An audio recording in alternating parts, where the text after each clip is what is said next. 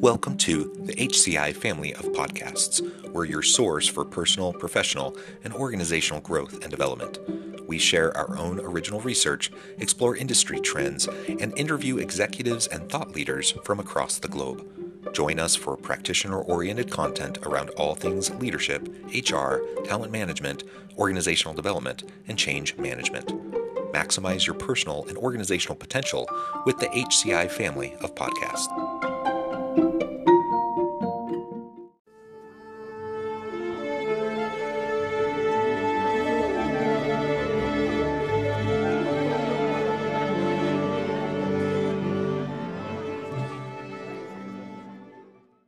Claire Milligan, welcome to the conversation today.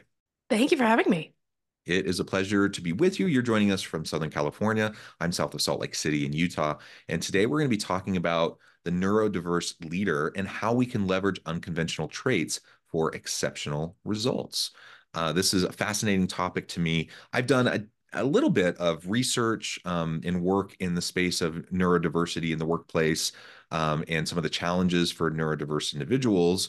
I've never looked specifically at neurodiverse leadership. And so I think this is just going to be fascinating from that standpoint for me. But from a practitioner standpoint, I think hopefully this is just super valuable to anyone listening or watching today to get some real ideas and tips and tricks for how we can go about better working together. As we get started, I wanted to share Claire's bio with everybody.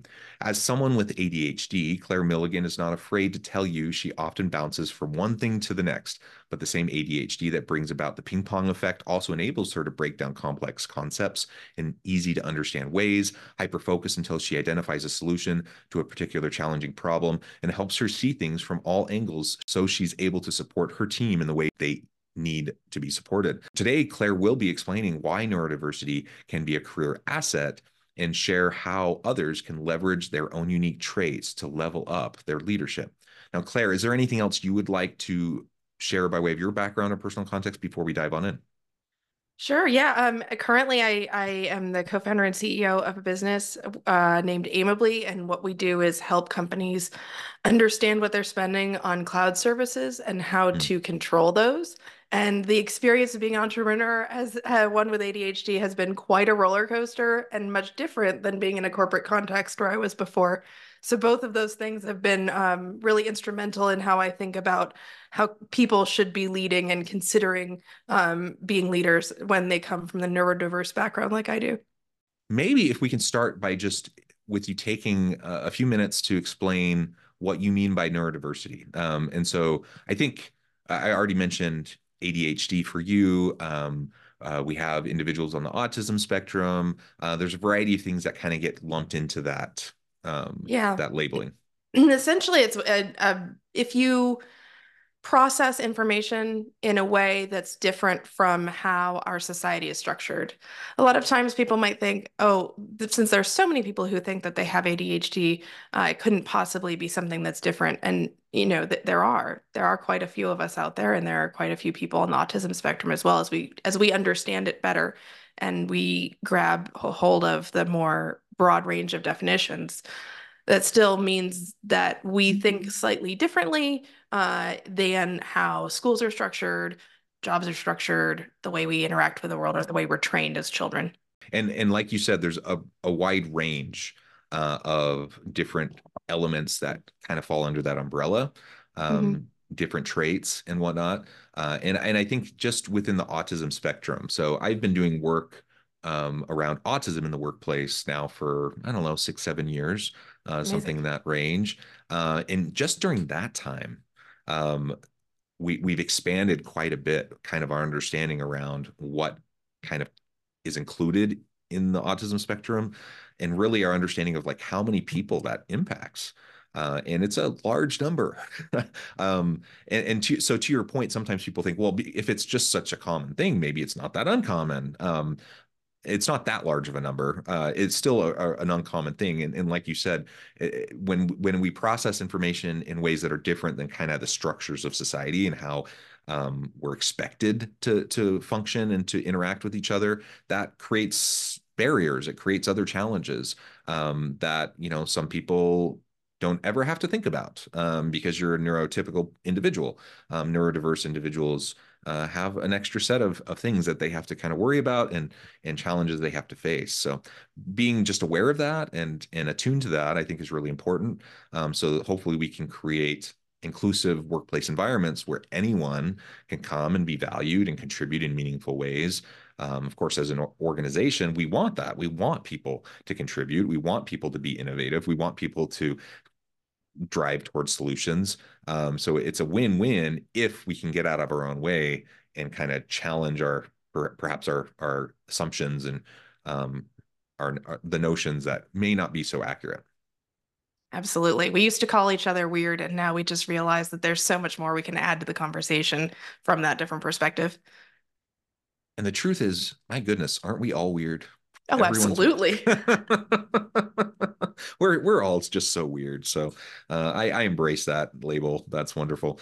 All right. Well, tell us a little bit more about you referred to kind of going from a corporate setting to now you're an entrepreneur, co-founder, and running your own business. Tell us a little bit about what that's like. Like, what was your Yeah. experience as a neurodiverse individual in a corporate setting? What were some of the challenges you faced? And, you know, that transition, how has that impacted you? And how do you find your situation now? That's a great question because becoming a founder was a lot like going to college for me. When Mm, you go through the entire education system, people are giving you information, they're telling you how to perform, they're telling you what to do next. There's a whole structure and a ladder, and by God, I just excelled at that. Like let mm, me follow that set of rules. And when I got to college, it was like, oh, now I have to decide. Oh, okay. And a lot about transitioning from corporate to being a founder was exactly the same in a way that I don't think I fully prepared myself for.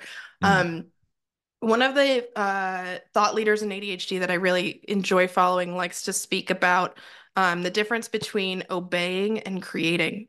And I'm going to mm, put a pin in that, the word obey, because I want to come back to that in just a second. But as a person who can have an exceptional amount of energy towards something, when you have too much towards the decision-making process, it can be very hard to make those decisions without a framework. So mm, the important thing for somebody like me is to create a structure so that we are following and obeying as we have that kind of surge of energy. And at other times when we feel very focused on it, we create that structure. So really the difference between being in a corporate job, the structure exists essentially, and you can mm-hmm, modify it a little bit, but meetings exist in this way and documents are written in this way and all that. Whereas being a founder, you really have to lean into taking the time to create the structure first and then obey it. Because if you start every day saying, well, I guess I'll do something important today, if you're like me, you won't.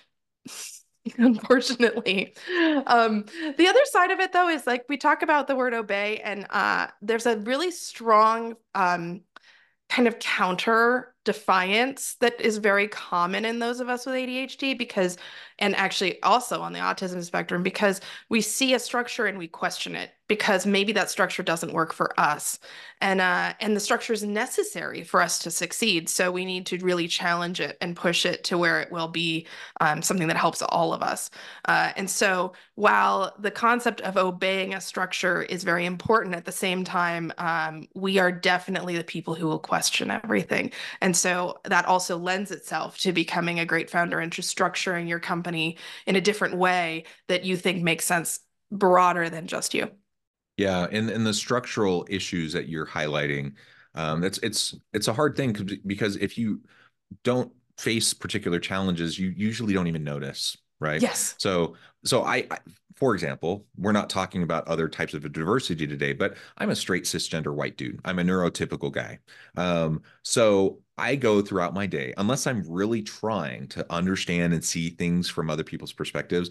I go throughout my day with all my layers of privilege, and I probably won't even recognize like the little things that start to stack up that other people from different backgrounds might have to face on a daily basis, right? I cringe a little bit, when people are saying stuff like, well, I'm a white guy. I worked hard for what I got.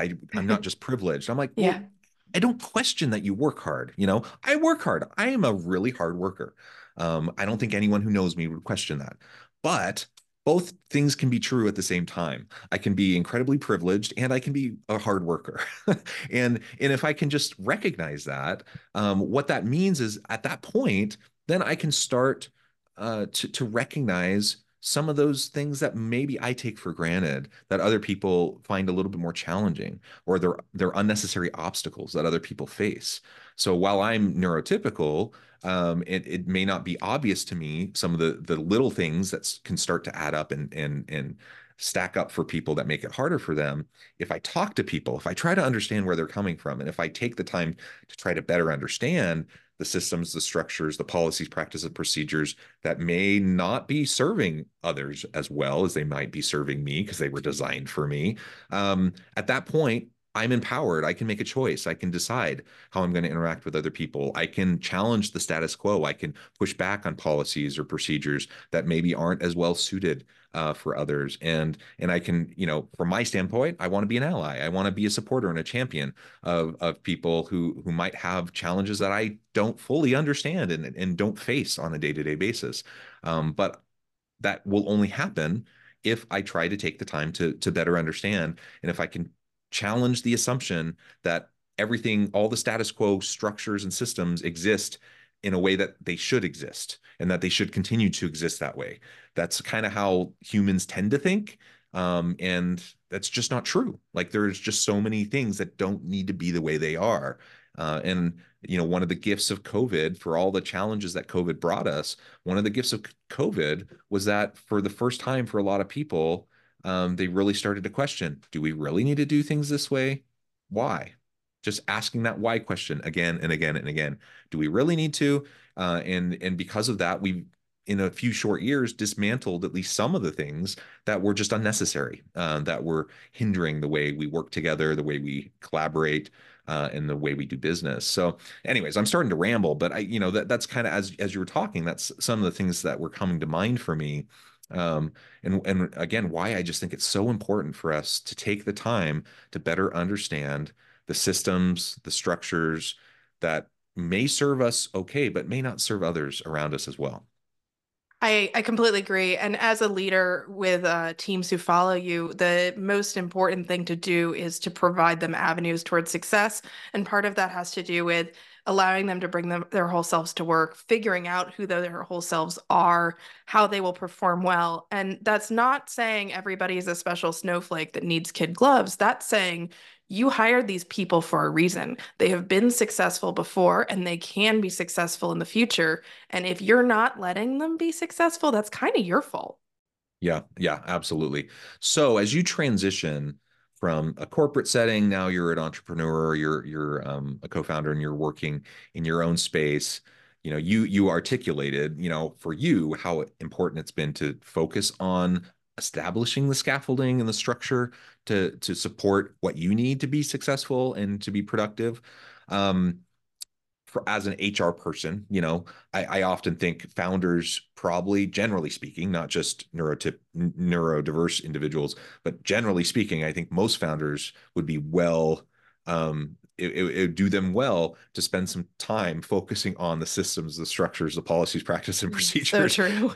before things start to grow and get out of hand, and all of a sudden you're like playing catch up and like trying to get things sorted out. So I'll just say that from the get go. I think most small businesses, aren't putting enough time and thought into people management issues and those sorts of things. So set that aside for a moment. As you find yourself in that space and you have a different motivation for setting up these systems, right? Because it's just going Yeah. to help you be more productive. What have you found, as you try to be a leader, so as someone who is neuro diverse, what have you found to be some of the biggest obstacles for you as you're interacting with, or maybe I'm making an assumption, but I'm assuming not everyone you work with on your team are also neurodiverse. So you have neurotypical individuals, you know, how are you leading in that kind of a context where you have different people with different backgrounds and different styles and different ways of making sense of the world? Yeah, I like to think of myself as a person who enjoys like a very deep, tangled knot mess of a problem and to just kind of pick out the threads until I can make it an organized structure. That's something that really drives me, and I could just hyper focus on that for as long as you will let me. So when I think about how we enter different lines of business or how we conquered new problems, I try to take on that first step myself. And I realize that as our company gets bigger, that's going to be my fatal flaw because if I take on everything myself, that will all fail. But at least for right now, it's working. And so, what I like to think about is I test a structure out. And then once I'm happy with that structure, then I introduce it to the team and we start following it. Um, and you're absolutely right. We have compliance documents, we have employee manuals, we have like project management software. We are so scaffolded, probably just for my own good. But it all works out really well for the team as we structure right now. And the best part about it is that I then get to hire people who are execution focused and they can just get going with the structure that we have and deliver to an incredible level, which is a different strength than mine and one that is very important as you're trying to get traction with a business. What are some of the challenges you faced as you're, trying to do all of this, right? You have all the normal challenges of being an entrepreneur and trying to grow and scale a business. That's not for the faint of heart. That's challenging for anybody. You find yourself as a neurodiverse individual working with other people that are neurotypical. You're trying to set up the systems, the procedures, etc. What have been some of the biggest challenges for you in working with those other individuals, to do this in a way that so others don't just feel like, oh, I just have to do this because Claire needs it, or whatever. You know what I mean? Sure. I actually think my biggest challenge is myself. When I work on creating systems, I try to make them as lo-fi as possible. I try to make them as Hmm. easily usable for others because if it's annoying for others, it's also going to be annoying for me. It's not that I just love my checklists and if they Right. don't work, right? But my hardest challenge is myself because there are times when I know that in order to move forward with some aspect of the business, I need to create a structure. And I can be very reticent to do that until I've got a really clear frame of mind of what to do. And because that creating process is so much more challenging for me. So especially we have this seasonality to our business actually, because we focus on helping people in the budgeting cycle the most. Uh-huh. And so over the summer, the budgeting cycle kind of goes quiet and everyone spends what they've got and they're on vacation and nobody focuses as much. And so there's a lot less client inbound discussions and a lot more focus on making our business better. And as much as I need that work, it also doesn't really refresh my batteries. And so I can just really get myself caught. And thank goodness my co-founder and I have worked together for like 10 years. And so we kind of work really hard to pull each other out. But I think that in terms of challenges, it's really not hating myself and being okay with the Hmm. fact that I'm acting exactly in the way that I would expect myself to and to not Yeah. expect too much. Yeah, excellent. Just that level of self-awareness is so important, and the self patience and compassion Yeah. around that, I think, is also just really, really important. That's something I think all of us struggle with sometimes, that we just, why can't we just do this? Why are we reacting and responding this way? If we can get out of the judgment game and just get into the awareness game, like understand what's happening and why, and then that awareness can then allow us to make choices. We can choose if we want to adjust. We can choose if we want to do something a little bit differently, if we want to set up a new system or whatever. And it's not about judgment. Like, nobody's perfect. We can just accept that. We're not always going to do things exactly the way we wish we did or would or could or whatever. You just accept that. And it becomes like this constant iterative process of just learning and growth. Like, I see that as a much more healthy way of approaching the inevitable day-to-day setbacks and challenges that we're all going to face. And we all have good days, we all have bad days, we have times things work out the way we hope they would, and other times where they fail dramatically, in great fashion, where it just doesn't happen the way we want it to. And that's okay, as long as we're learning from it, as long as we're Yes. iterating from it. And that's in large part what I hear you saying. Like, I hear you talking about just that level of self-awareness so that you can make those small incremental improvements little by little every day. I often think, if everyone could just strive to be 5% better every day, not Yeah. in terms of judgment, right? But just like in terms of awareness and in terms of iteration. Like if we can just be aware and try to just improve 5% every day, can you imagine what we could accomplish individually within our organizations as societies? What could happen? The potential would be limitless, you know? And so it doesn't need to be this huge thing. Oftentimes we get ourselves overwhelmed by thinking, oh, I need to do a complete systems overhaul. I need to Yeah, wipe myself clean and start fresh or whatever. Like, no, you don't. You just need to try to just do a little bit better every day. And in the aggregate, that makes all the difference in the world. absolutely. My little hack for that is actually whenever anything seems super insurmountable, I like to think about doing productive procrastination. So there will be something else that is valuable. It's not nearly as important as that huge thing in front of me, but by Mm. doing and committing to getting something done, that actually turns the wheels. And I can be thinking about something in the background so that I can then take on that larger task. And just purely by switching gears into a new task and choosing one that's a little bit more rote, it really allows for almost a meditative process. Yeah, oh, I love it. So if you find yourself stuck, if you find yourself struggling, sometimes yeah, I don't want to advocate for avoid all the hard things and only ever do the things you like to do. That's not what you're Sure. saying. But No, but absolutely, like sometimes falling back into your comfort zone of things that you can just do, you can do well, it can really get you out of that rut and get you back on the path. So I think that's absolutely. that's excellent. Or take a shower now that we can Yeah. work from home. I Take a have the shower, walk greatest the ideas in the dogs, right? shower. Yeah, do something to reset your brain. Yeah, I think that's tremendous. What longtime listeners of the podcast know. I have two dogs, and I walk them religiously. I love my family. I have six children. I've been married for 21 years. I'm not saying I'm like trying to escape them or anything, but man, I really look forward to that half hour where I get my two dogs out at the park every day because it's a mental reset. It's yeah, just it's so refreshing. It's meditative, and the restorative process, the restorative aspects of pets and all of that, right? So it's just something that I'm dead set. I'm going to do this every day, almost no matter what, yeah, and it pays a lot of dividends. We all have those things that we can do. So for some people, it might be walking your dogs. Some people might be taking a nice long shower or a bath, whatever it is for you. Lean into it, give yourself permission to do it, and ultimately, I think we'll all benefit. Well, Claire, I note the time. I need to let you go here in just a minute, but before we wrap things up for today, I wanted to give you a chance to share with the audience how they can connect with you, find out more about your work, your team, and then give us a final word on the topic for today. sure. Thanks, John, for having me. I can be found on most social sites with the handle Claire Designs. My business is Aimably, AIMABLY.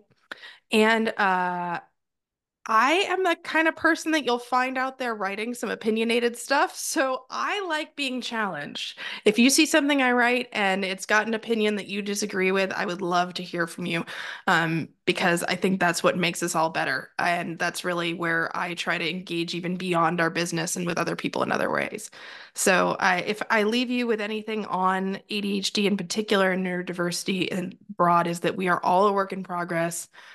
Just because you have a diagnosis doesn't mean you're limited. And in fact, it's really important to know that a lot of CEOs actually have ADHD. So Yep. if you've got this diagnosis, you might actually be destined for greatness. There's a lot of positive aspects to it and a lot of positive traits. You've identified some of them for us today. So absolutely don't fall victim to a label. Own your, be proud of who you are and own who you are and lean into those characteristics and aspects that will drive success. Thank you, Claire. It's been a pleasure. I encourage the audience to reach out, get connected, find out more about what Claire can do for you. And as always, I hope everyone can stay healthy and safe, that you can find meaning and purpose at work each and every day. And I hope you all have a great week.